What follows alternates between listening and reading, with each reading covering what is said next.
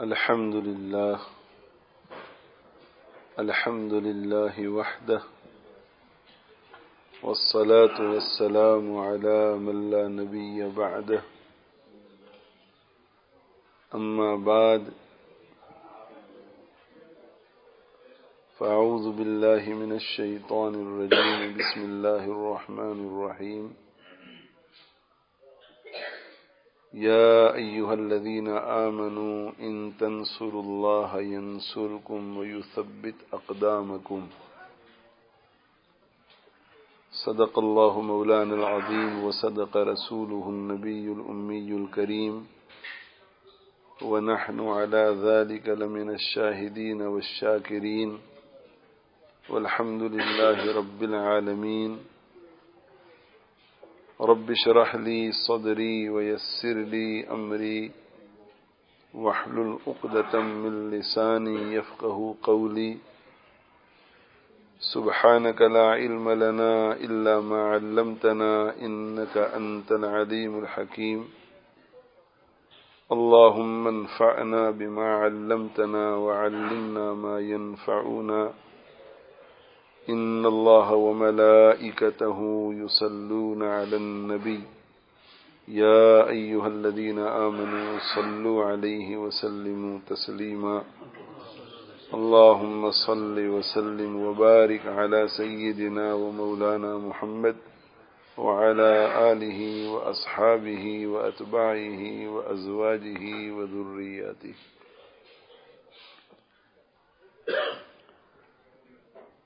اللہ تعالی شأنہ کا یہ قانون ہے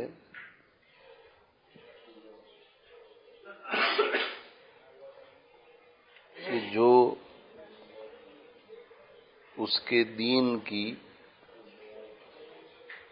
اور اس کے احکام کی حفاظت کرے گا اللہ اس کی حفاظت کرے گا.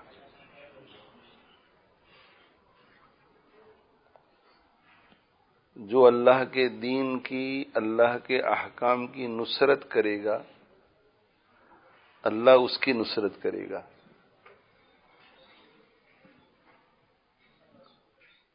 حضرت عبداللہ ابن عباس رضی اللہ تعالی عنہما ارشاد فرماتے ہیں کہ ایک مرتبہ میں حضرت صلی اللہ علیہ وآلہ وسلم کے ساتھ تھا تو حضرت صلی اللہ علیہ وآلہ وسلم نے مجھ سے ارشاد فرمایا یا غلام اے لڑکے. ابن عباس رضی اللہ تعالی عنہما کی حضرت صلی اللہ علیہ وآلہ وسلم کی وفات کے وقت تقریباً 13 سال کی عمر تھی. تو آپ صلی اللہ علیہ وسلم کی وفات 63 سال میں ہوئی اور یہ اس وقت 13 سال کے تھے. اس کا مطلب یہ ہے کہ آپ صلی اللہ علیہ وسلم اور ان میں 50 سال کا فرق تھا. تو تھے تو دونوں کزن.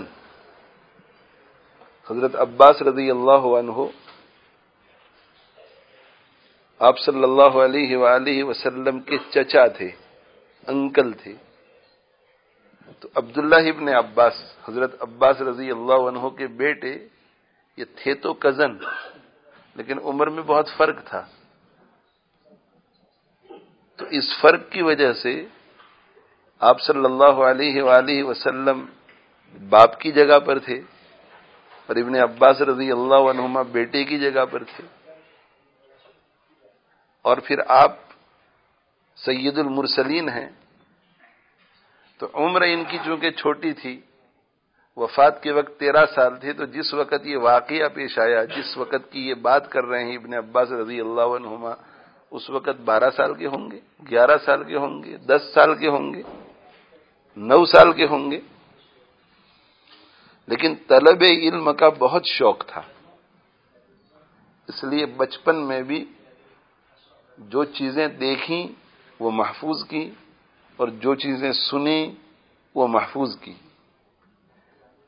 علم اتنی قیمتی دولت ہے کہ اللہ تعالی شانہ اس کے لیے اپنے مخصوص بندوں کو چن لیتے ہیں اور منتخب فرما لیتے ہیں. تو ابن عباس رضی اللہ تعالی عنہما اللہ کے نبی صلی اللہ علیہ وآلہ وسلم کی جس وقت وفات ہوئی اس وقت 13 سال کے تھے، لیکن حضرت امام احمد ابن حنبل رحمت اللہ علیہ نے ان صحابہ کی ایک لسٹ لکھی ہے، ایک فہرست مقرر کی ہے جنہوں نے امت تک سب سے زیادہ حدیثیں پہنچائی، اور اس لسٹ میں انہوں نے 6 افراد کا نام لکھا ہے. ان 6 میں حضرت عبداللہ ابن عباس رضی اللہ عنہما بھی ہیں. ان 6 حضرات کو مکثرین فی الحدیث کہتے ہیں. حضرت عائشہ رضی اللہ تعالی عنہا بھی ان میں ہیں. 5 مرد ہیں اور 1 عورت. یہ 6 افراد وہ ہیں جنہوں نے امت تک سب سے زیادہ حدیثیں پہنچائی. تو ابن عباس رضی اللہ تعالی عنہما فرماتے ہیں کہ اللہ کے نبی صلی اللہ علیہ وسلم نے مجھ سے فرمایا یا غلام، یا غلام. یہ محبت میں کہا جاتا ہے. یہ لڑکے، جیسے ہمارے یہاں چھوٹے کو کہتے ہیں کہ منا، یا کہتے ہیں وہ چھوٹا کہاں گیا، منا کہاں گیا. تو اسی طرح عربی میں کہتے ہیں یا غلام، یہ لڑکے. احفظ اللہ یحفظک، تو اللہ کے احکام کی حفاظت کر، اللہ تیری حفاظت کرے گا. اللہ نے تیرے اوپر نمازیں فرض کی ہیں تو تو نمازوں کا خیال رکھ. اللہ نے زکوٰۃ فرض کی ہے تو زکوٰۃ کا خیال رکھ. اللہ نے حج فرض کیا ہے تو حج کا خیال رکھ. اللہ نے شراب سے بچنے کے لیے کہا ہے تو شراب سے بچنے کا خیال رکھ. اللہ نے بد نظری سے روکا ہے تو بد نظری سے رکنے کا خیال رکھ. اللہ نے جھوٹ سے منع کیا ہے تو جھوٹ سے بچنے کا خیال رکھ. اللہ نے غیبت سے منع کیا ہے، غیبت سے بچنے کا خیال رکھ. اللہ نے ظلم سے روکا ہے تو ظلم سے رکنے کا خیال رکھ.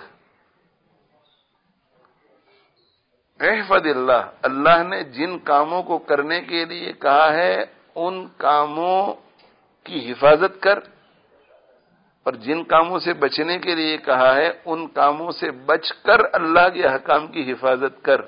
اگر تو ایسا کرے گا تو کیا ملے گا؟ یحفظ کا، اللہ تیری حفاظت کرے گا. اور آگے ارشاد فرمایا احفظ اللہ، اللہ کے احکام کی حفاظت کر. تجدہ تجاہک، تو اللہ کو ہر جگہ اپنے سامنے پائے گا، اپنے آگے پائے گا.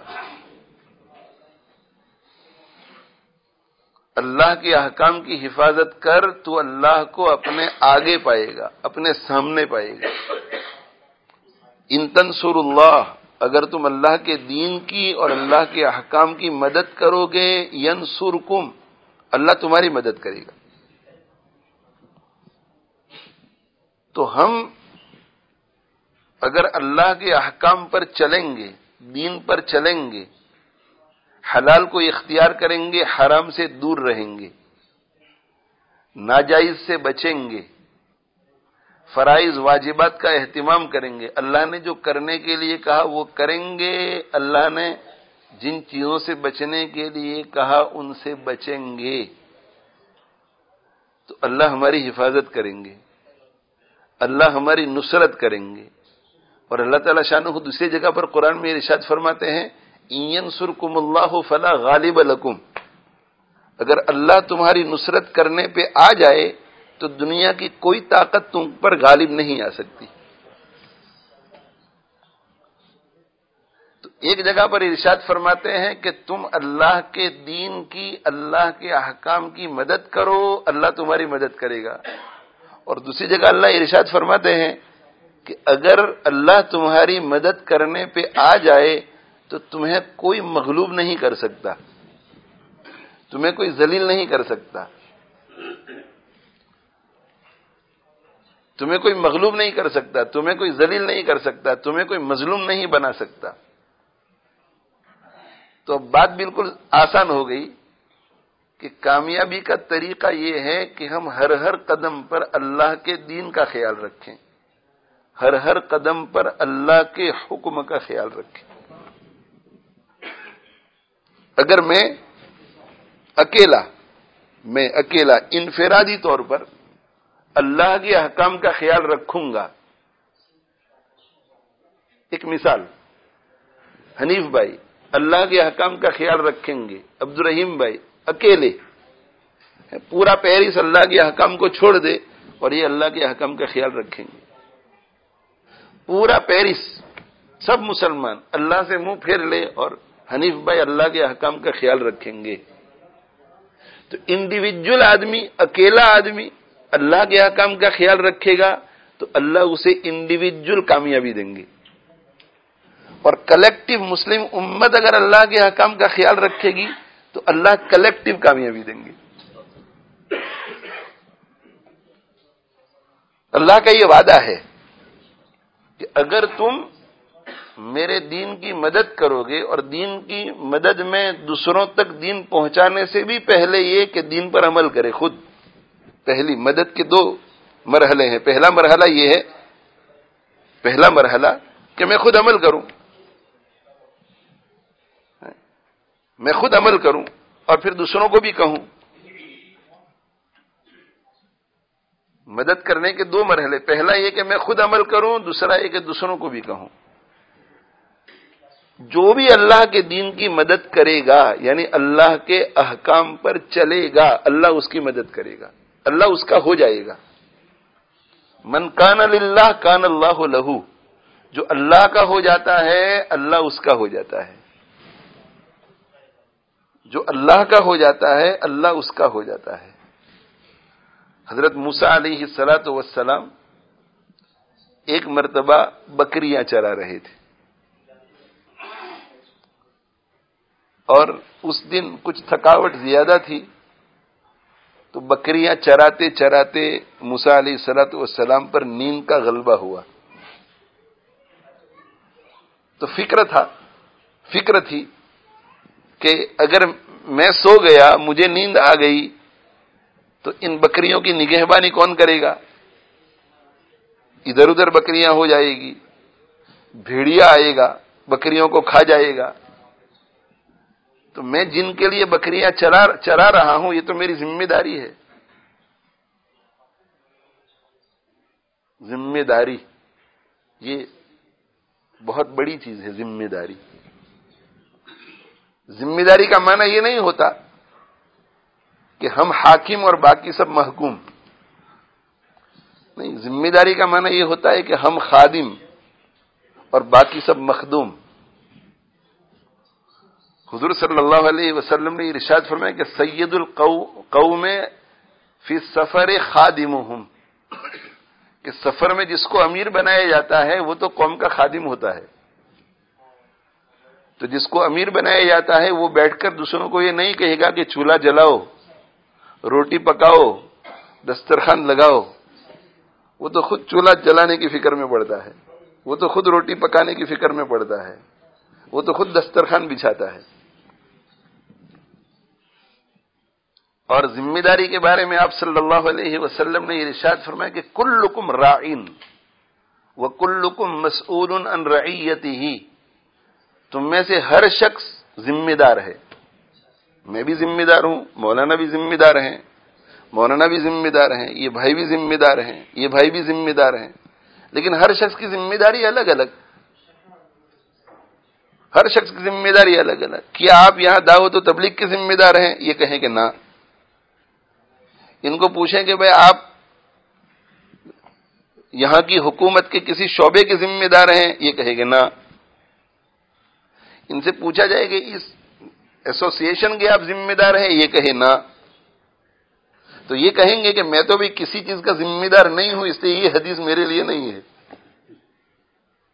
حدیث میں کیا ہے کہ تم میں سے ہر شخص ذمہ دار ہے، امت کا ایک فرد ایسا نہیں ہے جو ذمہ دار نہیں ہے۔ ان سے کہا جائے گا کہ بیوی ہے یا نہیں، بچے ہیں یا نہیں، آپ کا گھر ہے یا نہیں، آپ بیوی کے ذمہ دار، بچوں کے ذمہ دار اور بیوی بچوں کے بارے میں قیامت کے دن آپ سے سوال ہوگا.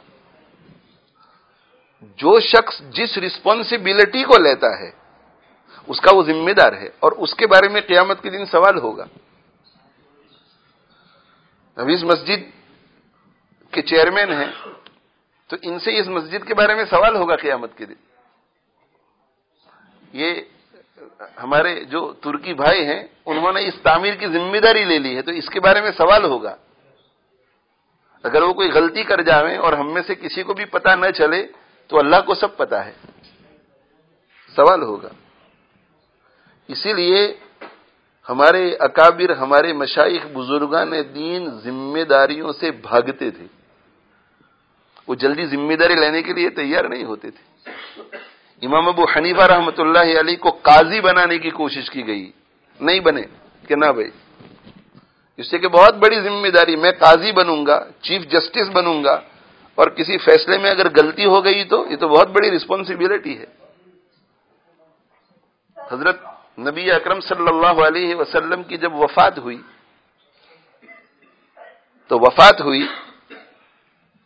تو سب کو پتا ہے، اس وقت بھی سب کو پتا تھا، آج بھی جتنے لوگ سیرت پڑھتے ہیں سب کو پتا ہے کہ خلیفۃ المسلمین کون بنیں گے؟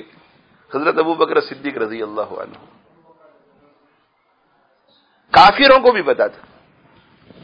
غزوہ احد کے موقع پر جب مسلمانوں کی شکست ہوئی تو اللہ کے نبی صلی اللہ علیہ وآلہ وسلم نے جبل احد میں پناہ لی. ایک غار ہے، اس میں آپ چڑھ گئے، اس لیے کہ دونوں طرف سے شکنجے میں آ گئے.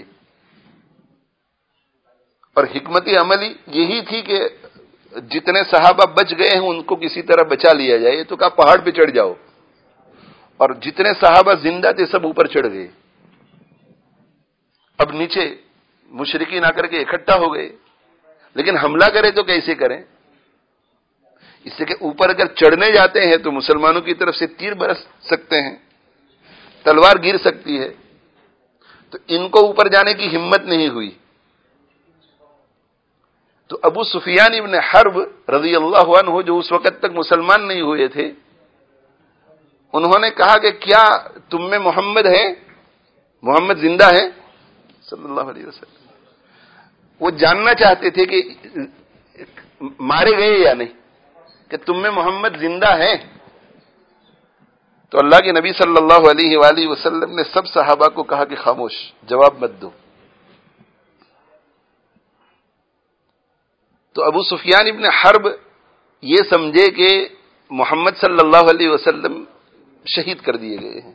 تو دوسرا سوال پوچھا کہ افیکم ابن ابی قحافہ، کیا ابو قحافہ کے بیٹے ابو بکر ہیں؟ تو حضور صلی اللہ علیہ وسلم فرمایا کہ خاموش، کچھ مت بولو. تو کہا کہ افیکم عمر، افیکم ابن الخطاب، کیا تم میں عمر ابن خطاب ہیں؟ تو آپ صلی اللہ علیہ وسلم پھر فرمایا کہ خاموش رہو. جب یہ تین نام ابو سفیان ابن حرب رضی اللہ تعالیٰ عنہ نے بیان کی اور جواب کچھ نہیں ملا تو بہت خوش ہوئے. اس وقت تو دشمنی تھی مسلمانوں سے، بہت خوش ہوئے اور کہا کہ تینوں کے تینوں مارے گئے. تو حضرت عمر رضی اللہ تعالیٰ عنہ سے دشمن کی خوشی دیکھی نہیں گئی. حضرت عمر رضی اللہ عنہ کو بہت غصہ آیا کہ ہم تو تین زندہ ہیں اور یہ پھر بھی خوش ہو رہا ہے. تو کہا کہ تو تینوں کے تینوں مارے گئے. تو حضرت عمر رضی اللہ عنہ نے فرمایا کہ ہم تینوں کے تینوں تجھے قتل کرنے کے لیے زندہ ہیں، اب مرے نہیں ہیں، ابھی تینوں کے تینوں زندہ ہیں. تو میں دوستوں سے کہا کرتا ہوں کہ ایک جماعت یہ کہتی ہے کہ حضور صلی اللہ علیہ وسلم کی وفات کے بعد خلیفہ کسی اور کو ہونا چاہیے تھا. تو میں نے کہا کہ یہ مسئلہ تو اتنا کلیئر کٹ ہے کہ کفار بھی جانتے تھے کہ حضور کے بعد کون ہے اور ابو بکر کے بعد کون ہے. وہ جو مکہ مکرمہ میں رہتے تھے اور یہ مدینہ منورہ میں 300-400 کلومیٹر کا فاصلہ، جو روزانہ یہاں کیا ہو رہا ہے ان کا اس کو پتا نہیں، لیکن یہ اتنا کلیئر تھا کہ پوچھا کہ کیا تم میں محمد ہے صلی اللہ علیہ وسلم؟ تو کہا نہ. تو وہ سمجھ گئے کہ اب دوسرے نمبر پر ابو بکر. تو کہا تم میں ابو بکر ہے؟ کہا کہ نہ. تو اب سمجھ گئے کہ اس کے بعد عمر کی باری ہے. تو کہا کیا تم میں عمر ہے؟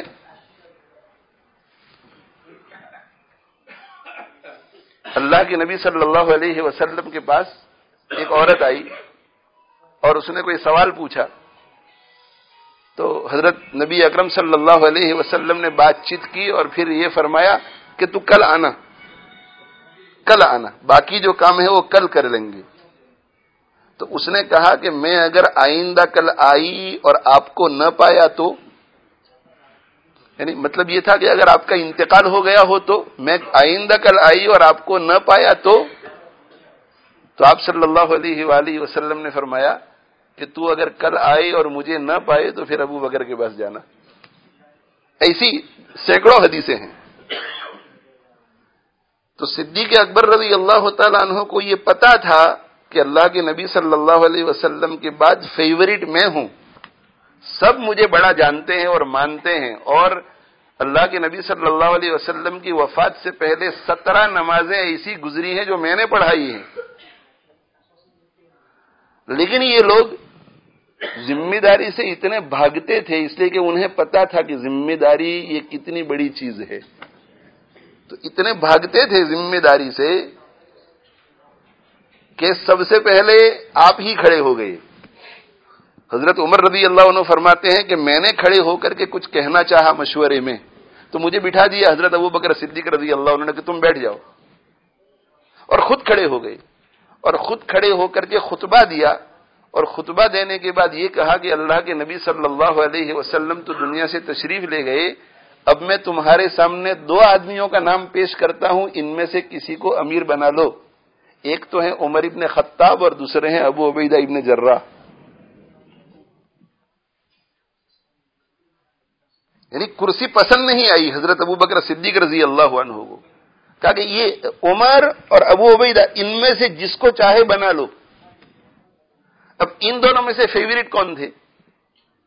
حضرت عمر فاروق۔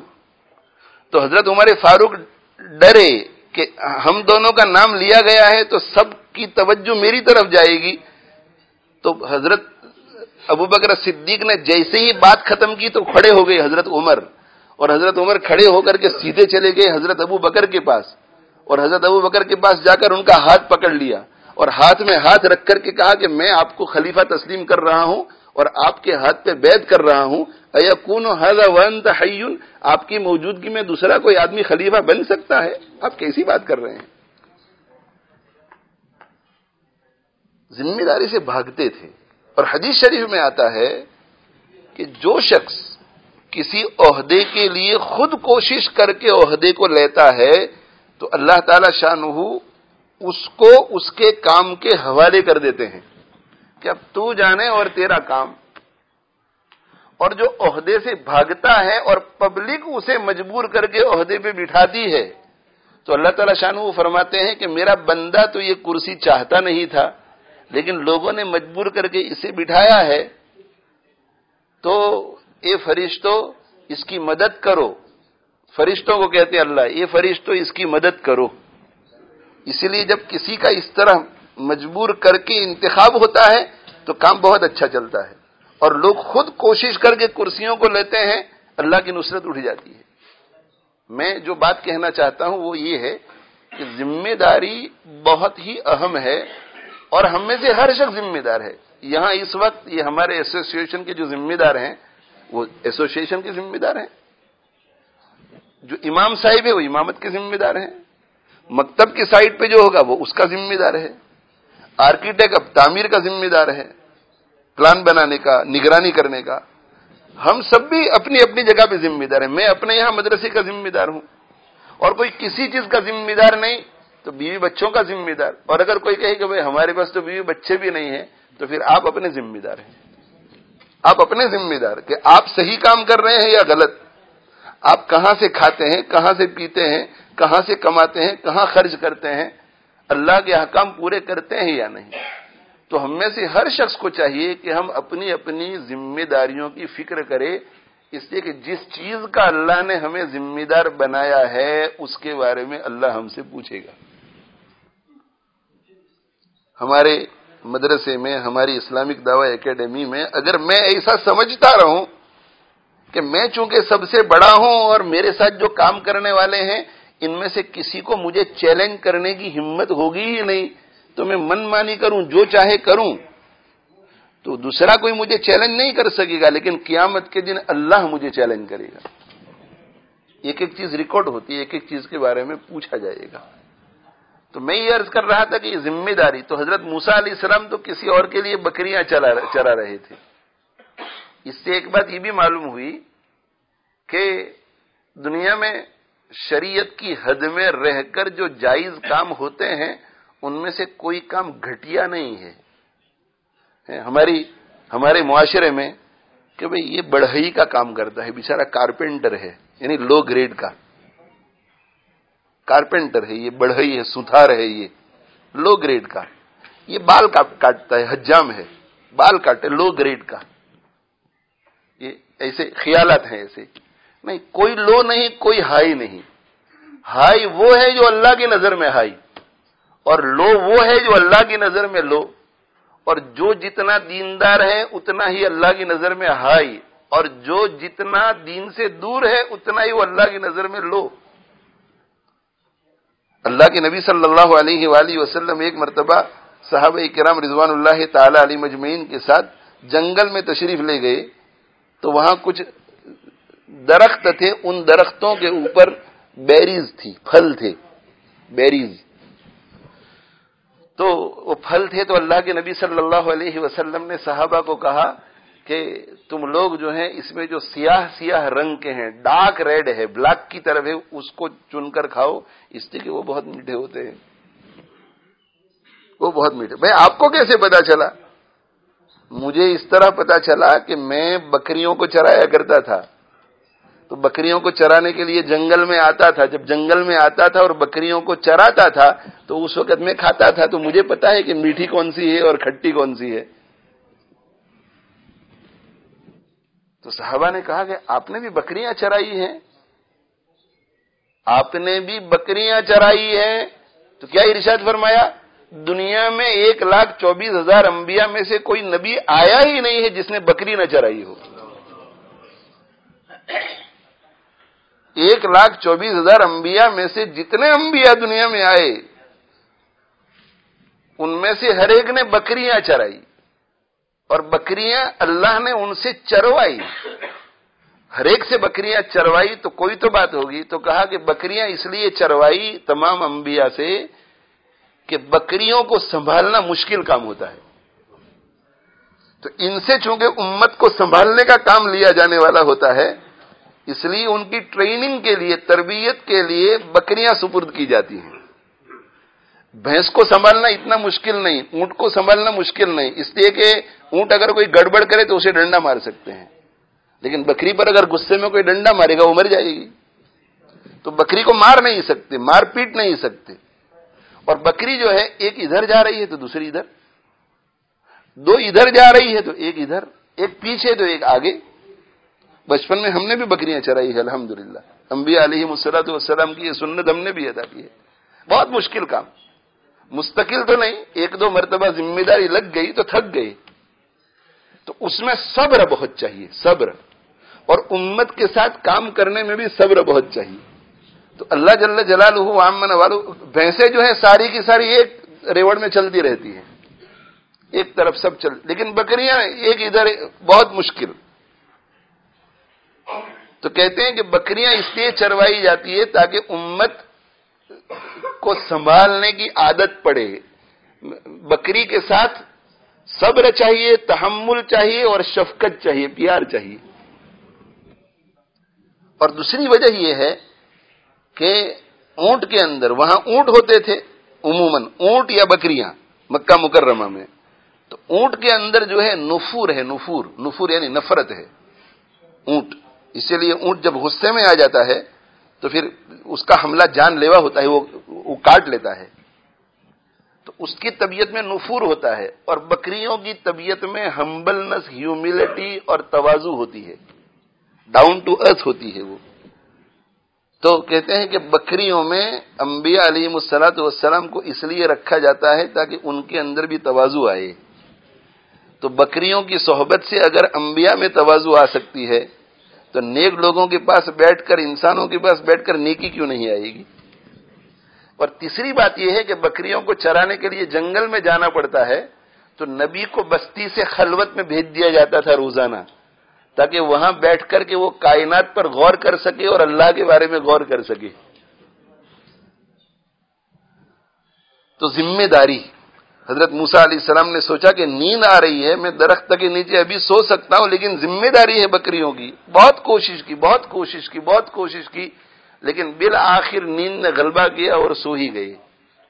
سو گئے اور آدھا گھنٹہ، 1 گھنٹہ، 1.5 گھنٹہ، 2 گھنٹے کے بعد جب ان کی نیند پوری ہوئی ہوگی تو آنکھ جب کھلی، اور آنکھ کھلنے کے بعد انہیں احساس ہوا کہ میں تو سو گیا تھا، اور یقیناً بکریوں پر بھیڑیوں نے حملہ کر دیا ہوگا، کچھ بکریاں ادھر ادھر ہو گئی ہوگی، تو ہڑ بڑا کر کے اٹھ بیٹھے اور بکریوں کی طرف دیکھا تو بھیڑیا بکریوں کی نگرانی کر رہا تھا۔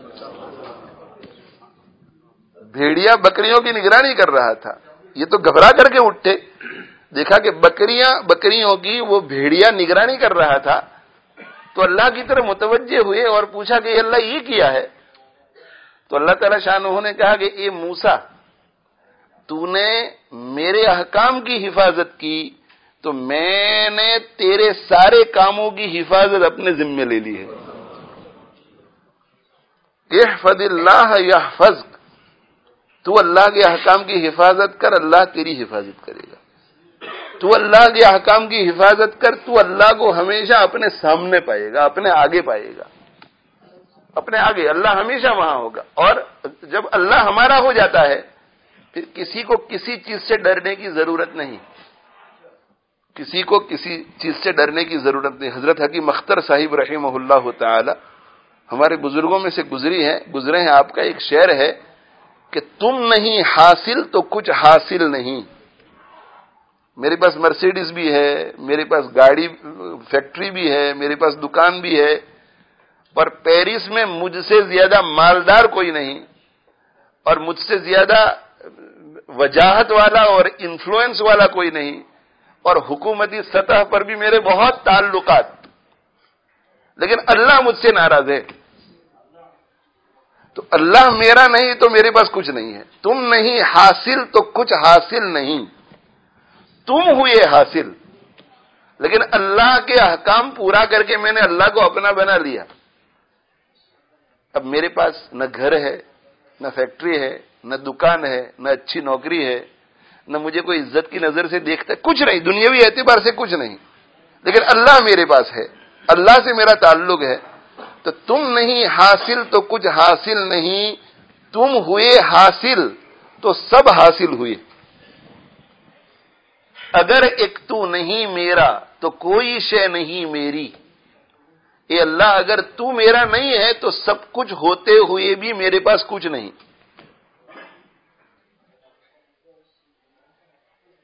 بہت سے ایسے دنیا میں رئیس اور مالدار لوگ ہیں جن کے پاس سب کچھ ہے لیکن سکون نہیں، ہر وقت پریشان رہتے ہیں، پریشان رہتے ہیں۔ اور انڈیا میں بیچارہ ایک غریب آدمی، اسے 2 وقت روٹی ملتی ہے، خشک روٹی، اور روٹی کے ساتھ کھاتا کیا ہے؟ پیاز۔ روٹی کے ساتھ پیاز کھاتا ہے، روٹی کے ساتھ ٹماٹر کھاتا ہے، روٹی کو دہی کے ساتھ کھا لیتا ہے، لیکن نیند اس کو ایسی آ جاتی ہے۔ میرا ایک مرتبہ انڈیا کا سفر ہوا، پہلی مرتبہ جب انڈیا کا سفر ہوا انگلینڈ آنے کے بعد، پیدائش تو میری انڈیا کی ہے، 10 سال کی عمر تک انڈیا میں رہے، پھر انگلینڈ آ گئے۔ انگلینڈ آنے کے ایک طویل مدت کے بعد پہنچے انڈیا۔ اب انگلینڈ کے بعد جب انڈیا گئے تو ایک دوسری دنیا تھی، اور بمبئی کی سڑک پہ ہم دوپہر کے وقت چل رہے تھے، 11:30-12 بجے، گرمی کا ہی اپنا کام، اور ٹریفک الگ، اور ہارن کی آوازیں، چاروں طرف سے شور ہی شور، یعنی چلنے والا آدمی تنگ آ جاوے کہ بھیڑ میں سے کیسے۔ وہ چلتے چلتے میں نے دیکھا کہ ادھر روڈ ہے اور فٹ پاتھ پر اتنے زیادہ لوگ چل رہے ہیں، اور ایک فینس ہے، اور اس فینس کی دوسری طرف ایک نیا کنسٹرکشن چل رہا تھا، اس کی آواز الگ، اور وہ کنسٹرکشن والی زمین کی فینس جو تھی، اس فینس کے ساتھ لگ کر ایک آدمی چادر اوڑھ کر دوپہر کو سویا ہوا تھا. تو میں رک گیا، اپنے بھائی کے ساتھ رک گیا، اور تھوڑی دیر میں اس کو دیکھتا رہا. میں نے کہا دیکھو یہ بالکل حرکت نہیں کر رہا ہے، بالکل حرکت نہیں کر رہا ہے. تو میں نے اس وقت یہ سوچا، اور مجھے مفتی محمد شفیع صاحب رحمۃ اللہ علیہ کا یہ ملفوظ تو بعد میں نے دیکھا کہ اس کے پاس، میں نے اس وقت یہ سوچا کہ اس کے پاس آرام کی کوئی چیز نہیں ہے، لیکن آرام ہے. آرام پہنچانے والی کوئی چیز نہیں، میٹریس نہیں ہے، صرف چادر اوڑے ہوئے ہیں، ادھر بھی شور ادھر بھی شور، فٹ پاتھ پر لوگ چل رہے ہیں. ہمیں تو وہاں کھڑے ہونے میں ڈر لگتا ہے کہ کوئی ٹھوکر نہ لگائے، اور اس نے یہ سب دیکھ کر کے ہی تو سویا ہوگا. اور یہ سویا ہوا ہے سر سے لے کر پیر تک، اور کسی کو کچھ پتا ہے، اسے کچھ پتا نہیں چل رہا ہے کہ میں کہاں ہوں، دوسری دنیا میں پہنچ گیا ہے، آرام سے سو رہا ہے. تو اس کے پاس آرام پہنچانے والی ایک چیز نہیں ہے، لیکن آرام ہے. اور میں نے کہا ہمارے انگلینڈ میں ایسے درجنوں آدمی ہوں گے کہ ان کے پاس آرام پہنچانے والی ہر چیز ہوگی، لیکن ان کے پاس آرام نہیں ہوگا. تو مفتی شفیع صاحب رحمۃ اللہ علیہ نے پھر ملفوظ مجھے ملا مفتی شفیع صاحب رحمۃ اللہ علیہ کا، کہ حضرت فرماتے ہیں کہ آرام الگ چیز ہے، آرام کے وسائل الگ چیز ہے. یہ پنکھا آرام نہیں ہے، پنکھا آرام پہنچانے کا وسیلہ ہے.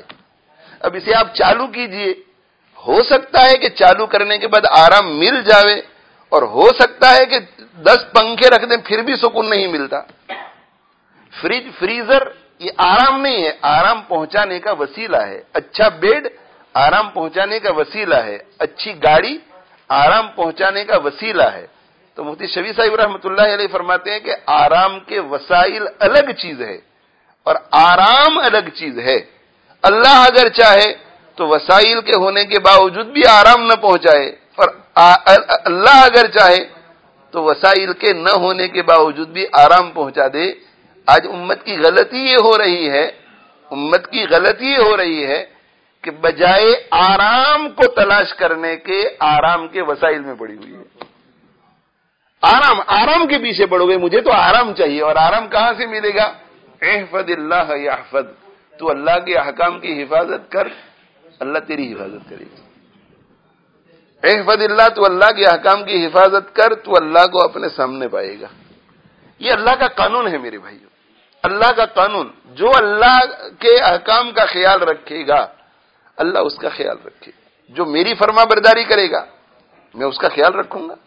مولانا کی جو فرما برداری کرے گا خیال رکھیں گے مولانا. ایک فطری چیز ہے، یہ ایک قانون ہے، انٹرنیشنل قانون. حنیف بھائی کا اگر کوئی خیال رکھے گا تو غمی میں خوشی میں وہاں پہنچ جائیں گے کہ بھئی یہ ان کا تو ہم پر احسان ہے.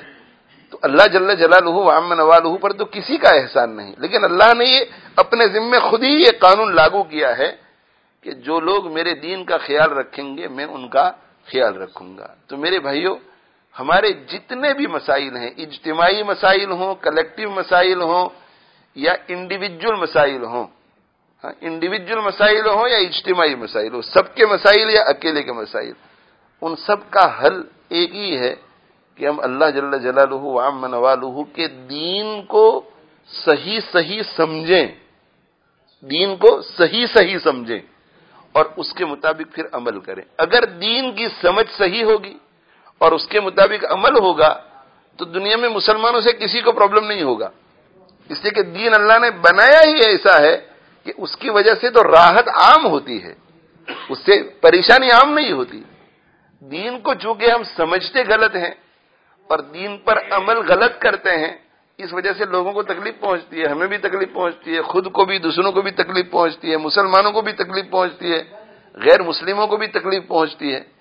اللہ کے نبی صلی اللہ علیہ وآلہ وسلم کے بارے میں حضرت عائشہ رضی اللہ عنہا یہ فرماتی ہیں کہ اللہ کے نبی صلی اللہ علیہ وآلہ وسلم رات کو جب بیدار ہوتے تھے، رات کو بیدار ہوتے تھے اور کمرے سے باہر نکلنے کی ضرورت پیش آتی تھی، تو ظاہر ہے کہ حضرت عائشہ رضی اللہ عنہا وہ بھی علم کی طلب میں رہتی تھی.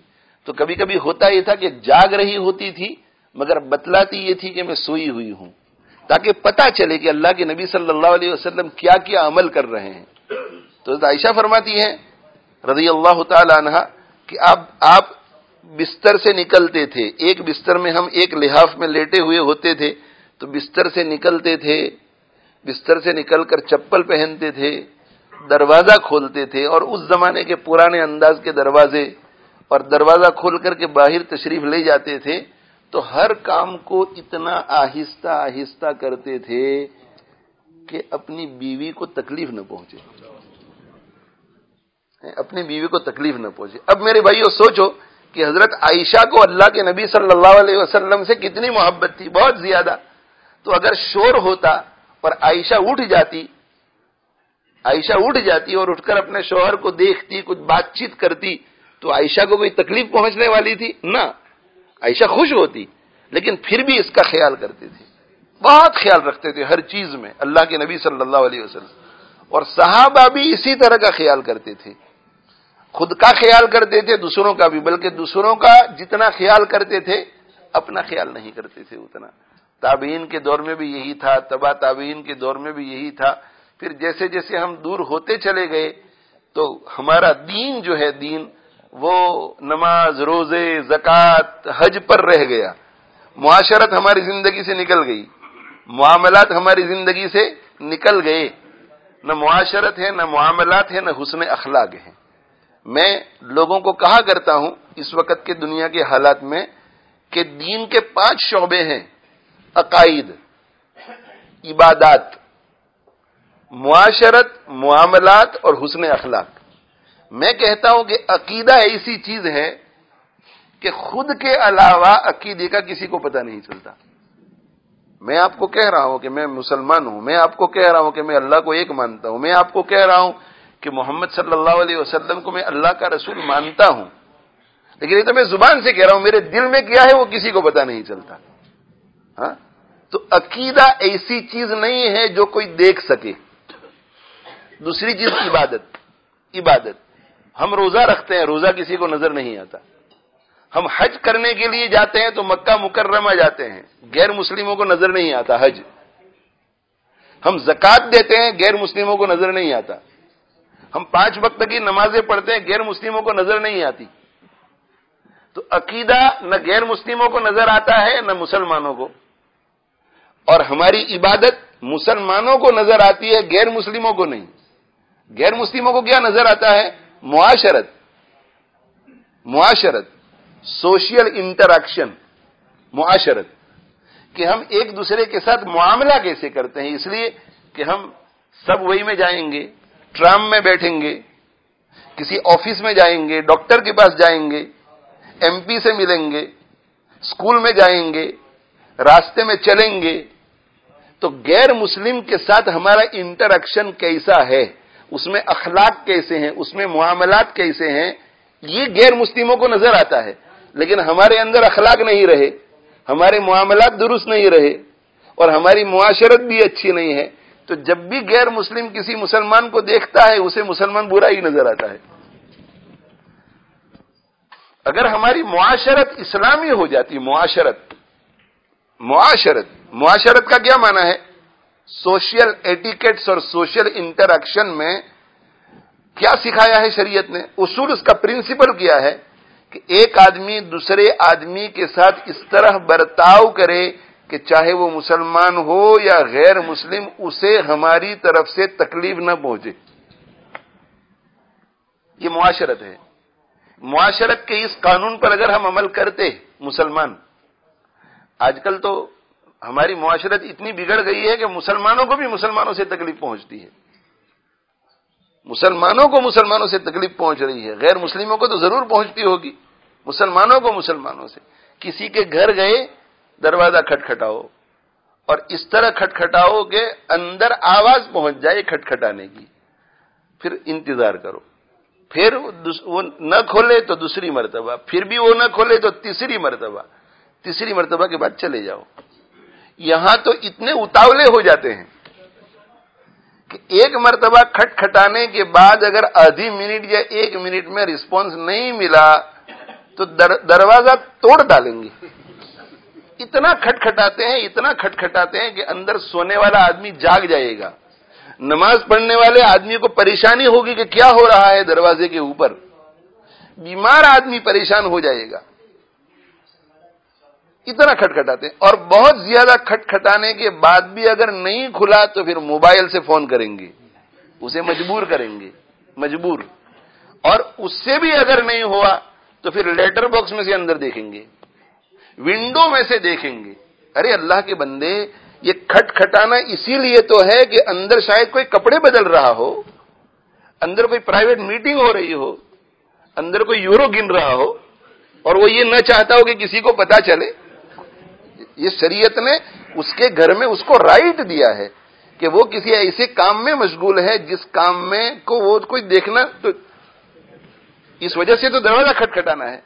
پریشان. مجھے خود کو ایسا تجربہ کئی مرتبہ ہوا کہ فون کیا, مثلا حنیف بھائی نے فون کیا, انگلینڈ میں رہتے ہیں, بولٹن میں, باٹلی میں, اور فون کیا. اب حنیف بھائی سے تعلق ہے, لیکن اس وقت ہم کسی سے ملنے کے موڈ میں نہیں ہے, اس سے کہ بہت تھکے ہوئے ہیں اور ارادہ کر لیا ہے کہ بس اب فوراً سو جانا ہے, یا یہ کہ ہماری بخاری شریف پڑھانی ہے تو اس کے لیے مطالعہ کر رہے ہیں, یا ہماری کوئی بہت اہم میٹنگ ہے, یا اہلیہ کے ساتھ کوئی وعدہ ہے کہ بھئی کل میں تجھے فلاں جگہ لے جاؤں. یعنی اس وقت ملنے کا بالکل موقع نہیں, لیکن دیکھتے ہیں کہ بھئی تو حنیف بھائی ہے اور بولٹن سے فون ہے, تو بولٹن سے حنیف بھائی بات کر رہے ہیں, تو اگر 2 منٹ بات کر لیں گے تو کوئی حرج نہیں. السلام علیکم. وعلیکم السلام. કેમ છો? હારા છે? જરાક દરવાજો ખોલો, હું આટલે જ ઉભો રહેલો છું. یعنی میں خود کہہ رہا ہوں اپنا, السلام علیکم. وعلیکم السلام. خیریت ہیں آپ؟ کہاں ہے آپ؟ گھر ہی میں ہوں. تو کہ میں دروازے پر ہوں, ذرا دروازہ کھولیے. یہ اسلامی تعلیمات کے خلاف ہے یہ سب چیزیں. ہمارا اسلام تو یہ سکھاتا ہے کہ خود بھوکے رہو, دوسرے کو کھلاؤ, خود ننگے رہو, دوسرے کو پہناؤ, خود پیاسے رہو, دوسرے کو پلاؤ, خود جاگو, دوسرے کو سلاؤ. اس کے بجائے ہم اب بس میری جو حاجت اور میری جو ضرورت ہے وہ پوری ہو جائے, چاہے اس کے لیے مجھے سب کو قربان کرنا پڑے, سب کی راحت, سب کو پریشان کرنا پڑے. تو میں یہ عرض کر رہا ہوں میرے بھائیوں کہ پورے دین کو اپنی زندگی میں لاؤ. ہم یورپ میں رہتے ہیں, جن ملکوں میں ہم رہتے ہیں ان ملکوں میں اکثریت غیر مسلموں کی ہے, تو ان ملکوں میں ہمیں اپنی زندگی میں معاشرت, اپنی زندگی میں اخلاق, اپنی زندگی میں معاملات. حضرت مولانا حسین احمد مدنی رحمہ اللہ تعالی ایک مرتبہ کہیں جانا تھا تو ٹرین میں سوار ہو گئے, تو خادم نے یہ کہا کہ حضرت اس پروگرام میں پہنچنا بہت ضروری ہے, اگر یہ ٹرین مس ہو گئی, آپ کی یہ ریل چلی گئی تو ہم نہیں پہنچ پائیں گے, تو آپ ایسا کیجئے کہ آپ گاڑی میں بیٹھ جائیے, میں ٹکٹ لے کر کے آ رہا ہوں. اب وہ ٹکٹ لینے کے لیے لائن میں کھڑا ہو گیا. حضرت آرام سے گاڑی میں بیٹھے ہوئے ہیں کہ سیٹی بجی اور وہ خادم دوڑتا ہوا آ گیا اور سیٹ پہ بیٹھ گیا. تو حضرت نے فرمایا کہ لائن تو بہت لمبی تھی اور بہت جلدی تمہیں ٹکٹ حاصل ہو گئی. تعجب ہوا حضرت کو کہ لائن تو لمبی تھی اور بہت جلدی تمہیں ٹکٹ حاصل ہو گئی, کیسے ہوا؟ تو اس نے کہا کہ حضرت لائن اتنی لمبی تھی کہ میری باری کا اگر میں انتظار کرتا تو میری ریل چھوٹ جاتی اور آپ کو اکیلے جانا پڑتا, اس لیے سیٹی بجی تو میں ٹکٹ کے بغیر آ کر بیٹھ گیا ہوں. تو حضرت نے کیا فرمایا, انا للہ و انا الیہ راجعون. بغیر ٹکٹ کے بیٹھ گئے, بغیر ٹکٹ کے. سفر ہوتا رہا, اسٹیشن پہ اتر گئے اور ٹی ٹی نے کسی جگہ پر چیک نہیں کیا. ہوتا ہے ایسا کبھی اتفاق سے, ٹی ٹی نے چیک نہیں کیا اور وہاں اتر گئے. تو مثال کے طور پر پیرس سے لندن جانا تھا تو پیرس سے بیٹھ گئے اور مفت میں لندن تک کا سفر کر لیا, اسٹیشن سے اتر گئے. اور اتر کر وہاں سے دوسری جگہ جانا تھا تو حضرت نے اپنے خادم سے کہا کہ تم وہاں جاؤ اور وہاں جا کر کے لندن سے پیرس کی 2 ٹکٹ کٹواؤ. تو کہا حضرت ہمیں پیرس تو جانا نہیں ہے, ہم تو آگے جا رہے ہیں. کہا کہ میں کہہ رہا ہوں وہ کرو, تم لندن سے پیرس کی 2 ٹکٹ کٹوا لو. وہ لندن سے پیرس کی 2 ٹکٹ اس نے کٹوائی. تو حضرت نے کہا یہ ٹکٹ مجھے دے دو, اور ٹکٹ لی اور ٹکٹ لے کر کے پھاڑ دی. اور حضرت نے فرمایا کہ ہم مفت میں سواری کر کے آئے تھے, اور ہمارے ذمے ٹرین کی کمپنی کا یہ قرضہ تھا، وہ ہم نے اب ادا کر دیا. یہ معاملات آج کل ہمارے یہاں تو کوئی لیٹر آتا ہے اور لیٹر کے اوپر وہ جو سٹامپ لگی ہوئی ہوتی ہے اس کے اوپر اگر وہ پوسٹ آفس کا تھپا نہ ہو تو بہت خوش ہو جاتے ہیں اور کہتے ہیں کہ اس کو نکال لو، یہ کہیں خط بھیجنے میں کام آئے گی. خط بھیجنے میں کام آئے گی. کیا ہمارے اکابر نے، ہمارے بزرگوں نے، ہمارے بڑوں نے اسلام پر عمل کر کے دکھایا، اس لیے وہ چین سکون کی زندگی گزار کر گئے. اللہ ان کی چاروں طرف سے حفاظت کرتا تھا. حضرت مولانا اشرف علی صاحب تھانوی رحمت اللہ علیہ وہ تھانہ بھون میں رہتے تھے، اور تھانہ بھون کا اسٹیشن جو ہے وہ تھانہ بھون سے 2 یا 3 کلومیٹر کے فاصلے پر تھا. اب وہاں اترو اور اتر کر چل کر پیدل جاؤ، اتر کر چل کر پیدل جاؤ. تو وہ جو ریل گاڑی میں کام کرنے والے مسلم غیر مسلم سب کو حضرت سے محبت ہو گئی تھی. تو ایک مرتبہ حضرت گاڑی میں سواری کر رہے تھے، تو گاڑی میں سواری کر رہے تھے تو ایک گارڈ اچھا تھا، اس نے کہا کہ حضرت آپ اسٹیشن پر مت اتریے، آپ اسٹیشن پر مت، غیر مسلم آپ اسٹیشن پر مت اتریے. تو حضرت نے فرمایا کہ بھائی اسٹیشن پر نہیں اتروں گا تو کہاں اتروں گا؟ تو کہا کہ اسٹیشن پر پیسنجر اتر جائیں گے، آپ اندر بیٹھے رہیے، میں نے ڈرائیور سے بات کر لی ہے، اور یہ ٹرین جب گاؤں کے پاس پہنچے گی، تھانہ بھون کے پاس، آپ وہاں اتریں گے تاکہ آپ کو 2 کلومیٹر چلنا نہ پڑے. ہم کتنے خوش ہو جاتے. ہم ہوتے تو یہ کہتے کہ یہ دین کی برکت ہے. چونکہ صحیح نہیں ہے نا، سمجھ دین کی نہیں ہے، اس لیے حلال حرام کو پہچان دینے کہ یہ ہماری دین کی برکت ہے، ہماری دینداری کی برکت. حضرت نے یہ فرمایا کہ میں نے جو ٹکٹ لی ہے، ٹکٹ فرمایا کہ نہ اسٹیشن پر ہی میں اتروں گا. اگر میں نے جو ٹکٹ لی ہے وہ ٹکٹ اس اسٹیشن تک کی ہے، اور تم کمپنی کے مالک نہیں، کمپنی کے نوکر ہیں، اور اس اسٹیشن کے بعد 2 کلومیٹر تک اگر ہم اس گاڑی میں بیٹھے، یہ ہمارے لیے بیٹھنا ناجائز ہے، اس لیے کہ اتنی مسافت کے پیسے ہم نے ادا نہیں کیے ہیں. اگر تو ٹرین کا مالک ہوتا، گاڑی کا مالک ہوتا، کمپنی کا مالک ہوتا تو تجھے اختیار تھا کہ مجھے اتنی اور دیر بٹھاتا، لیکن تو مالک نہیں ہے، مالک نہیں. اور ہم لوگ جو ہیں وہ کسی طرح رشوت دے کر 20 کلو کی جگہ پر 40 کلو چڑھاتے ہیں، اور واپس آ کر یہ کہتے ہیں کہ اللہ کا فضل ہوا. حرام کام میں بھی اللہ کا فضل ہوتا ہے، حرام کام میں اللہ کا فضل ہوتا ہے. تو میں یہ عرض کر رہا ہوں میرے بھائیوں کہ پورے دین کو اپنی زندگی میں لاؤ. عقائد جو ہیں ان کو ٹھیک کرو. عقائد اللہ سے دعا کرتے رہو کہ اللہ ہمارے عقائد کو بھی آپ ٹھیک کیجئے اور ہمارے دین کو بھی ٹھیک کیجئے. اور دین میں کیا آ گیا؟ عبادت. نمازوں کا بہت اہتمام کرو، 5 وقت کی نمازوں کا اہتمام ہونا چاہیے. عبادت بھی بہت ضروری، عقیدہ بھی ضروری، عبادت بھی ضروری، معاملات بھی ضروری، معاشرت بھی ضروری، حسن اخلاق بھی ضروری. عقیدوں کو ٹھیک کرو، عبادتوں کو ٹھیک کرو. عبادت کا کیا معنی کہ جس کا تعلق ہمارے اور اللہ کے درمیان ہے. اور معاملات کو بھی ٹھیک کرو. معاملات ایک وعدہ کیا، اس وعدے کو پورا کرو. وعدہ پورا نہیں ہو سکتا تو جس سے وعدہ کیا ہے اس سے معافی مانگ لو. کسی سے قرضہ لیا ہے، قرضہ، آج کل لوگ قرضہ دے کر کے پچھتاتے ہیں. قرضہ لینے والے کو کوئی شرم نہیں آتی، لیکن قرضہ دینے والے کو قرضہ مانگنے میں شرم آتی ہے. قرضہ مانگنے میں اللہ تعالیٰ شانہ کا کوئی حکم مشکل نہیں ہے. اللہ تعالیٰ شانہ نے فرمایا کہ سود سے بچو.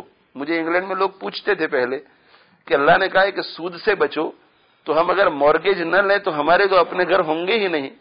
تو میں نے ان سے کہا دیکھو، جس جگہ کے اوپر لوگ رہتے ہیں تو اللہ جتنے غریب ہوتے ہیں ان کے مطابق مالداروں کو اتنا ہی پیسہ دیتے ہیں. تو میں ان سے یہ کہتا ہوں کہ لیسٹر میں جتنے لوگ گھر خریدنا چاہتے ہیں تو لیسٹر کے مالداروں کو اللہ نے اتنی رقم دی ہے کہ یہ سب ان کو اگر قرض دیں، قرض، تو بغیر مورگیج کے، بغیر سود کے یہ اپنا گھر خرید سکتے ہیں. تو وہ کہنے لگے کہ وہ تو مگر دیتے نہیں. میں نے کہا نہیں دیں گے وہ، اس لیے کہ اگر انہوں نے دینے کی غلطی کی تو آپ تو واپس کرنے کی غلطی نہیں کریں گے. وہ غلطی کریں گے دینے کی، لیکن آپ لینے کے بعد ریٹرن کرنے کی غلطی نہیں کریں گے. تو کیسے دیں گے وہ؟ مالدار لوگ ایسے ہیں نیک دیندار جو سپورٹ کرنا چاہتے ہیں غریب لوگوں کو، لیکن وہ کہتے ہیں کہ ہمارا قرض تو واپس آئے گا ہی نہیں. تو معاملات، معاشرت، ہماری معاشرت، ایک شخص یہاں بیٹھ کر کے وظیفہ پڑھ رہا ہے اور ہم جلدی میں ہیں تو ملاقات کیے بغیر چلے جاؤ آپ. اب جلدی میں بھی ہے لیکن ملاقات بھی کرنی ہے اور ہماری شرط کے مطابق، تو سیدھے چلے گئے اور السلام علیکم، بس صرف آپ سے ملاقات کرنی تھی. اب وہ وظیفہ پڑھ رہا ہے، دعا میں مشغول ہے، اس کو تکلیف پہنچی. اس تکلیف کی وجہ سے ہماری شریعت نے تو یہاں تک کہا کہ ایک شخص کسی کام میں مشغول ہو تو تم اس کے لیے ایسی جگہ پر انتظار مت کرو کہ اس کے دل میں یہ خیال آتا رہے کہ یہ میرے لیے انتظار کر رہا ہے، اس کو کیا ضرورت ہوگی. مثال کے طور پر مولانا ہارون صاحب اپنی کلاس میں بیٹھ کر سبق پڑھا رہے ہیں اور مجھے ان کا کام ہے تو مجھے باہر کھڑے رہنا چاہیے، ایسی جگہ پر نہیں کہ ان کی نظر پڑے اور ایسا کہیں کہ یہ مولانا آئے ہیں، ان کو میری کوئی ضرورت ہے، تشویش ہو. مسجد میں کوئی نماز پڑھ رہا ہے اور آپ انتظار کرتے ہیں تو پیچھے ایسی جگہ پر بیٹھو کہ اس کو آپ نظر نہ آئے. ہماری معاشرت، حسن اخلاق، صبر کتنا ہے ہمارے پاس، صبر. ذرا چھوٹی چھوٹی سی باتوں کے اوپر ہم آگ بگولا ہو جاتے ہیں، لڑائی جھگڑے کی نوبت آ جاتی ہے. کسی اور کی سننے کے لیے ہم تیار ہی نہیں، ہم چاہتے ہیں کہ ہر شخص میری ہی سنے. نہیں، یہ اخلاق کے خلاف ہے. یہ تو میں یہ عرض کر رہا ہوں کہ پورا دین اگر ہماری زندگی میں آ جائے گا تو یہ ایسوسی ایشن کا جو کام ہے اس کے بارے میں اللہ کا وعدہ ہے کہ تم میرے ہو جاؤ گے تو میں تمہارا، تم میرے احکام کا خیال کرو گے تو میں تمہارا خیال کروں گا. اللہ تعالیٰ شانہ ایسے اسباب پیدا فرمائیں گے کہ عقل حیران ہو جائے گی. لیکن ہم چونکہ اللہ تعالیٰ شانہ سے تعلق میں کمی ہے، اس وجہ سے ہمیں پریشانیاں ہوتی ہیں. تو میں آپ سب حضرات کو یہی عرض کروں گا کہ ہر شخص اپنے تمام مسائل کا 100 علاجوں کا ایک علاج کر کے دیکھو. 100 علاجوں عقل میں نہیں آئے گا، اس لیے کہ ہماری عقل میں اسباب کا نقشہ بیٹھ گیا ہے. تو ذہن میں ایسا آئے گا کہ یار یہ کہہ رہے ہیں کہ اللہ سب کچھ کرتا ہے، لیکن کچھ نہ کچھ وہ اسباب بھی اللہ پیدا کرے گا. اللہ سے تعلق ہو، اللہ کے شریعت مطہرہ کی اتباع ہو. دیکھو کبھی کبھی ہوتا یہ ہے کہ ایک آدمی کی گناہ کی وجہ سے اللہ کی نصرت اٹھ جاتی ہے. ایک آدمی کی نافرمانی کی وجہ سے پوری جماعت پر سے اللہ کی نصرت اٹھ جاتی ہے. حضرت موسیٰ علیہ الصلوۃ والسلام جب اپنے لشکر کو لے کر کے نکلے اللہ تعالیٰ کے حکم سے، تو انہوں نے ادھر سے دیکھا کہ بھئی یہ لوگ تو اب آ رہے ہیں، اب کیا کریں. تو بلعام ابن باورا جو مرتد ہو گیا تھا، اس نے کہا کہ دیکھو نبی کے اوپر کبھی غلبہ نہیں ہو سکتا، یہ تو نبی ہے. میں تم کو کہہ رہا ہوں کہ ان کے ساتھ اگر لڑیں گے تو ہم کبھی بھی جیت نہیں سکتے، ان پر کبھی غلبہ نہیں ہو سکتا. لیکن میں ایک طریقہ بتلاتا ہوں تم کو. وہ طریقہ یہ ہے کہ لشکر جس جگہ سے آ رہا ہے اس راستے پر خوبصورت لڑکیوں کو کھڑا کر دو اور ان لڑکیوں سے کہو کہ یہ ان کو اپنی طرف مائل کرے. اگر ایک آدمی بھی ہماری کسی لڑکی کے ہاتھ میں آ گیا تو ہم کامیاب. انہوں نے کوشش کی، ور گلایا، لیکن ہر شخص نیچی نگاہ رکھ کر کے آگے جا رہا ہے، ایک آدمی ایک لڑکی کی طرف نظر کر لی اور دل اس کی طرف کھینچ گیا اور زنا کا گناہ اس سے ہو گیا. اللہ جل جلالہ وعم نوالہ نے برکت اٹھا لی اور اسی ایک آدمی کی وجہ سے اوپر سے عذاب آیا جس میں پلیگ چیپی روگ، اور 70,000 آدمی مر گئے اس میں. دیکھو ایک آدمی کی نافرمانی کی وجہ سے قوم جو ہے وہ نصرت سے محروم ہو جاتی ہے. اس لیے میری آپ سب حضرات سے درخواست ہے، میں صرف یہ مسجد کی تعمیر کے بارے میں آپ کو نہیں کہہ رہا ہوں. آپ میں سے کسی کا کورٹ میں کیس چل رہا ہے، آپ میں سے کسی کی ہاسپٹل میں ٹریٹمنٹ ہو رہی ہے، کسی کا علاج ہو رہا ہے، آپ میں سے کوئی نوکری تلاش کر رہا ہے، آپ میں سے کسی کا کوئی انٹرویو ہے، آپ میں سے کسی کا کوئی مسئلہ ہے، جو کچھ بھی ہے، ان سب کاموں کے لیے سب سے بڑا علاج یہ ہے کہ اللہ کو اپنا بناؤ. اور اللہ کو اپنا بنانے کا طریقہ یہ ہے کہ اللہ کے احکام کو پورا کرو. اگر ہم اللہ کے احکام کو پورا کریں گے تو اللہ جل جلالہ وعم نوالہ ہمارے لیے سبیل پیدا کریں گے. ایسی سبیل کے عقل میں بھی بات نہیں آئے گی کہ یہ کام کیسے ہو گیا، عقل میں بات نہیں آئے گی کہ یہ کام کیسے ہو گیا، عقل حیران ہو جائے گی، عقل حیران ہو جائے گی۔ اس سلسلے میں ایک لمبا قصہ ہے، مگر میں اختصار کے ساتھ اسے عرض کروں کہ ایک بڑے بزرگ تھے، وہ مکہ مکرمہ منتقل ہو گئے، اور مکہ مکرمہ منتقل ہو گئے اور انہوں نے مکہ مکرمہ میں ہجرت کر کے وہاں قیام کا ارادہ کر لیا۔ لیکن جب کوئی انڈیا سے ہجرت کر کے پیرس آ جائے اور یہاں کسی کو پہچانتا نہ ہو، رشتہ دار نہ ہو، تو کتنا مشکل ہوگا۔ تو لوگ مکہ مکرمہ مدینہ منورہ اس زمانے میں ہجرت کر کے چلے جاتے تھے، ویزا وغیرہ کا پرابلم نہیں ہوتا تھا، جو بھی آتا تھا ان کو رہنے کی اجازت مل جاتی تھی، لیکن کھانے پینے نوکری وغیرہ کا بہت بڑا مسئلہ ہوتا تھا۔ یہ صاحب کہتے ہیں کہ بھوک کی وجہ سے اتنا میں پریشان ہو گیا کہ گھر میں ٹہلتے ٹہلتے بھی تھک گیا، تو دل نے چاہا کہ چلو بھائی گھر سے باہر چلے جاتے ہیں، ہو سکتا ہے کہ کھانے کا کوئی سبب ہو جاوے، ہو سکتا ہے کہ ذرا دل بہلے لوگوں کو دیکھ کر۔ کہتے ہیں کہ بس باہر نکلا تھا کہ راستے میں چلتے چلتے ایک بہت قیمتی ریشم کی تھیلی ملی، بہت قیمتی ریشم کی تھیلی، اور اس کے اوپر باندھنے کے لیے جو ڈوری تھی، جو رسی تھی، وہ بھی قیمتی ریشم کی۔ کہ چپکے سے میں نے اسے اٹھا لیا، اور چپکے سے اٹھا لیا اور اٹھا کر کے میں گھر آ گیا، اور میرا دل اندر سے کہہ رہا تھا کہ اس کا کیس جب اتنا مہنگا ہے کہ ریشم کی تھیلی، ریشم کی رسی، تو اندر کوئی بہت قیمتی چیز ہوگی۔ کہا کہ اپنے گھر میں داخل ہونے کے بعد وہاں تو کوئی نہیں تھا، بیوی بچے، میں تو اکیلا ہی تھا، ہجرت کر کے مکہ مکرمہ پہنچا تھا۔ میں نے اسے کھولا تو اندر سے لاکھوں کی لاگت کا ایک ہیرے کا ہار نکلا، لیکن اللہ والے تھے،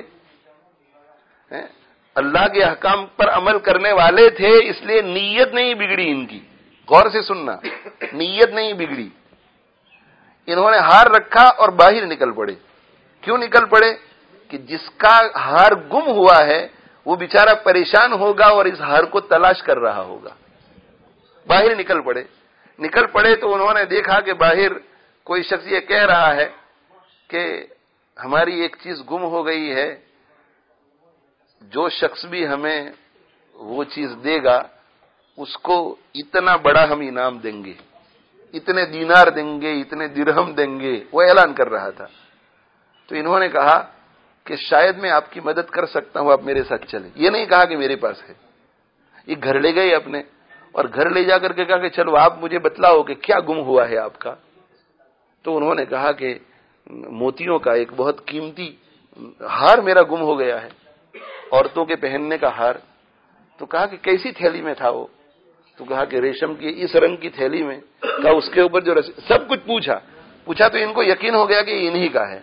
تو انہوں نے کہا کہ اللہ کا شکر ادا کرو، وہ ہار تو مجھے ملا ہے اور میرے پاس یہاں موجود ہے، اور یہ آپ لے لیجئے اس کو۔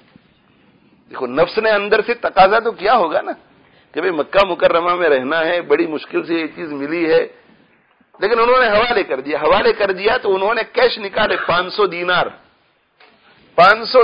500 سونے کے سکے، اور کہا کہ میں نے تو وعدہ کیا تھا، میں نے اعلان میں کہا تھا کہ جو شخص مجھے میرا لاکھوں کا ہار دے گا اسے میں 500 دینار دوں گا۔ اب کسی بھی مفتی سے، کسی بھی عالم سے آپ پوچھ لیجئے کہ ان کے لیے یہ 500 دینار قبول کرنا ناجائز تو نہیں، مکروہ بھی تھا، مکروہ تنزیہی بھی تھا، تو ہر مفتی کہے گا کہ نہ ان کے لیے بالکل حلال اور بالکل جائز تھا۔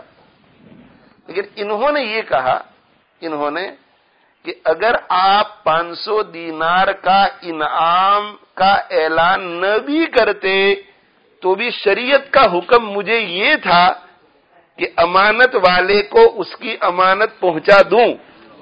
تو آپ نے اعلان کیا ہوا ہوتا یا نہ کیا ہوا ہوتا، میرے ذمے تو تھا، اس لیے یہ 500 دینار لینا میں مناسب نہیں سمجھتا۔ بھوکے ہیں، پریشان ہیں، نہیں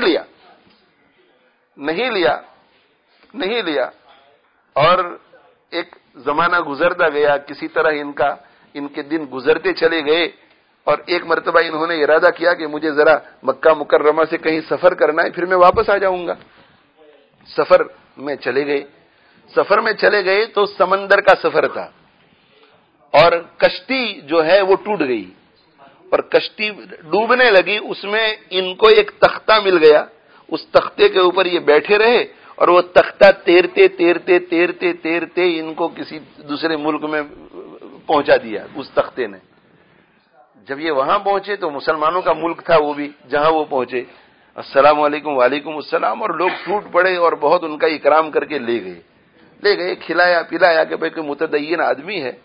ایک دن لوگوں نے دیکھا کہ یہ تو مسجد میں بیٹھے بیٹھے قرآن کی تلاوت کر رہے ہیں، تو انہوں نے کہا کہ آپ حافظ قرآن ہیں؟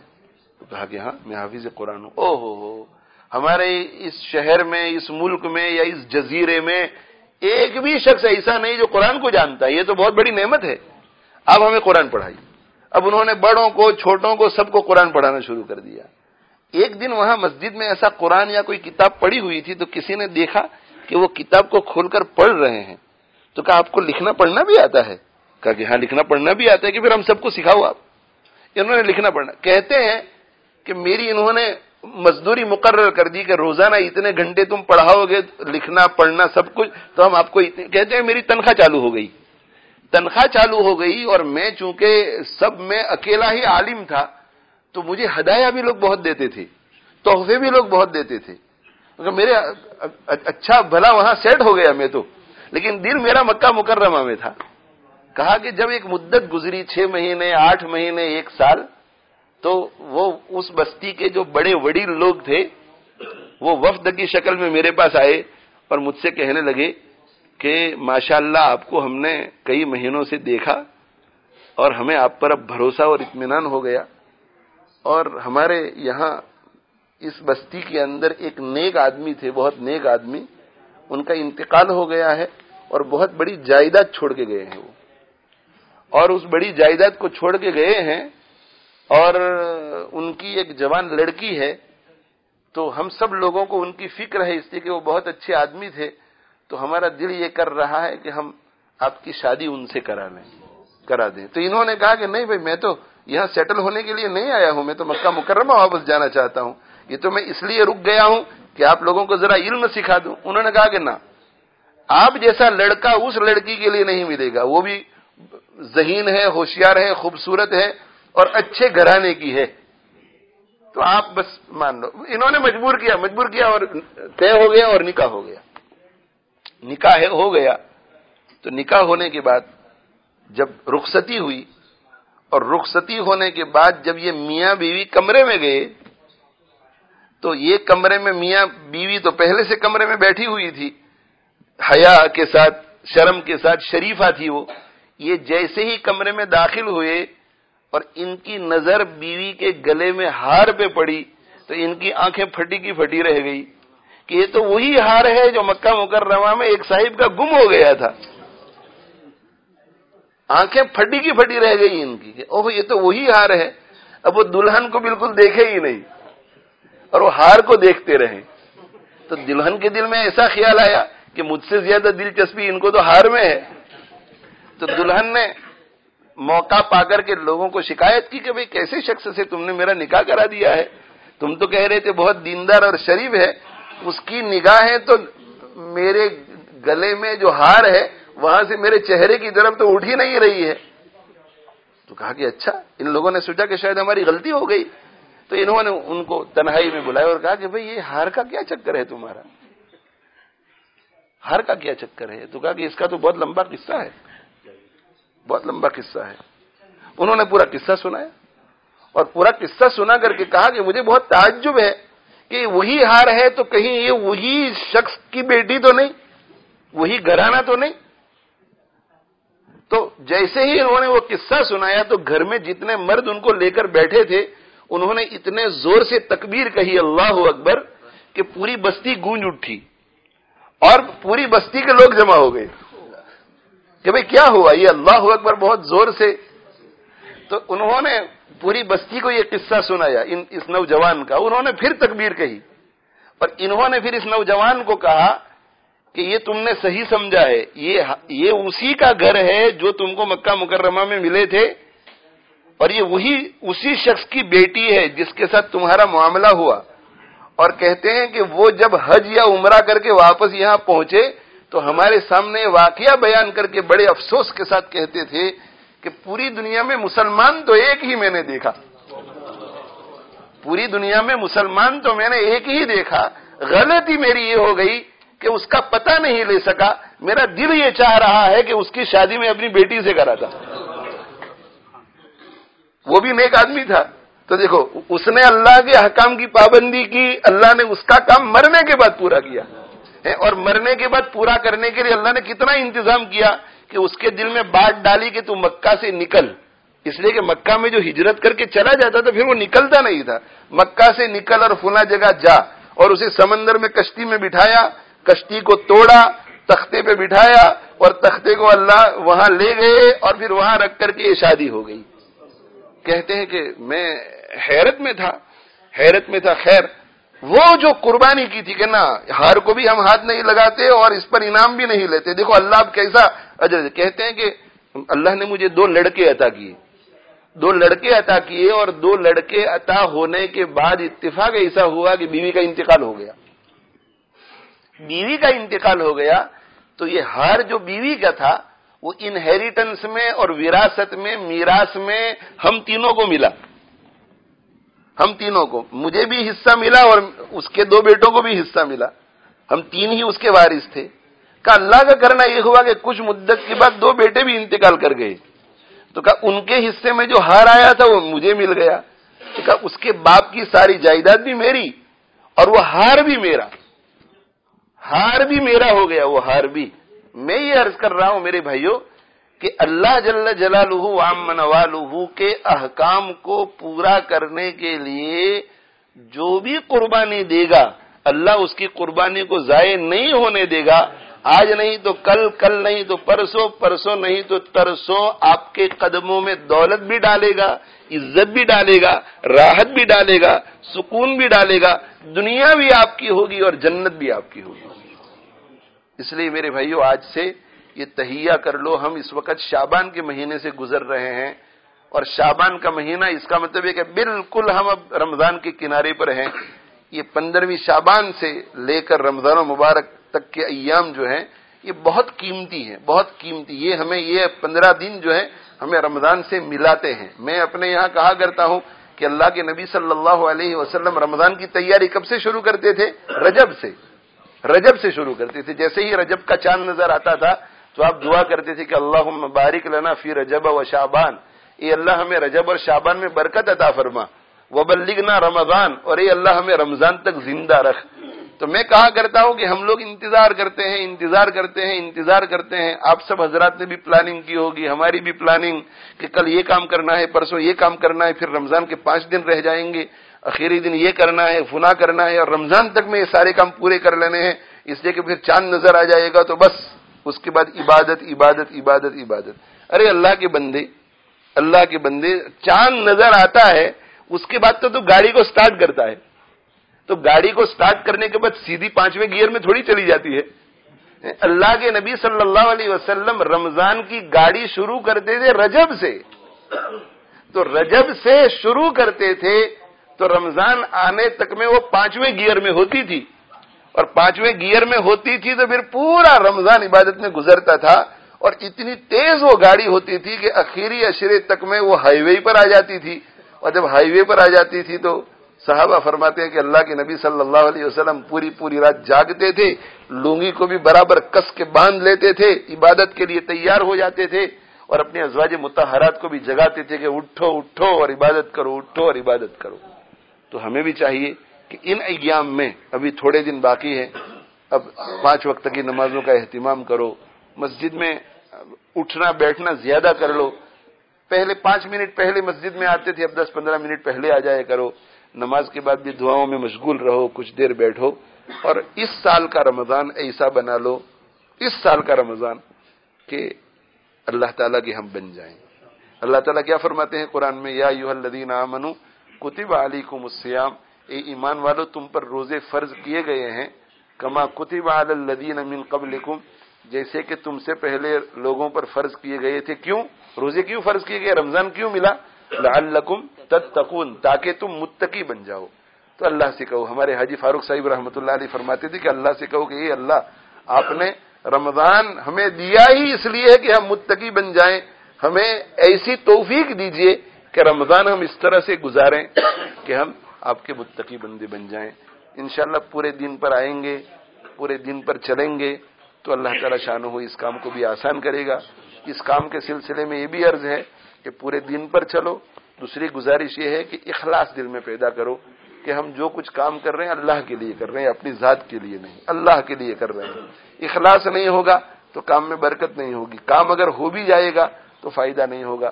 تیسری بات یہ کہ بھروسہ اللہ پہ کرو، اعتماد اللہ پہ، مخلوق پر نہیں، بھروسہ اللہ پہ۔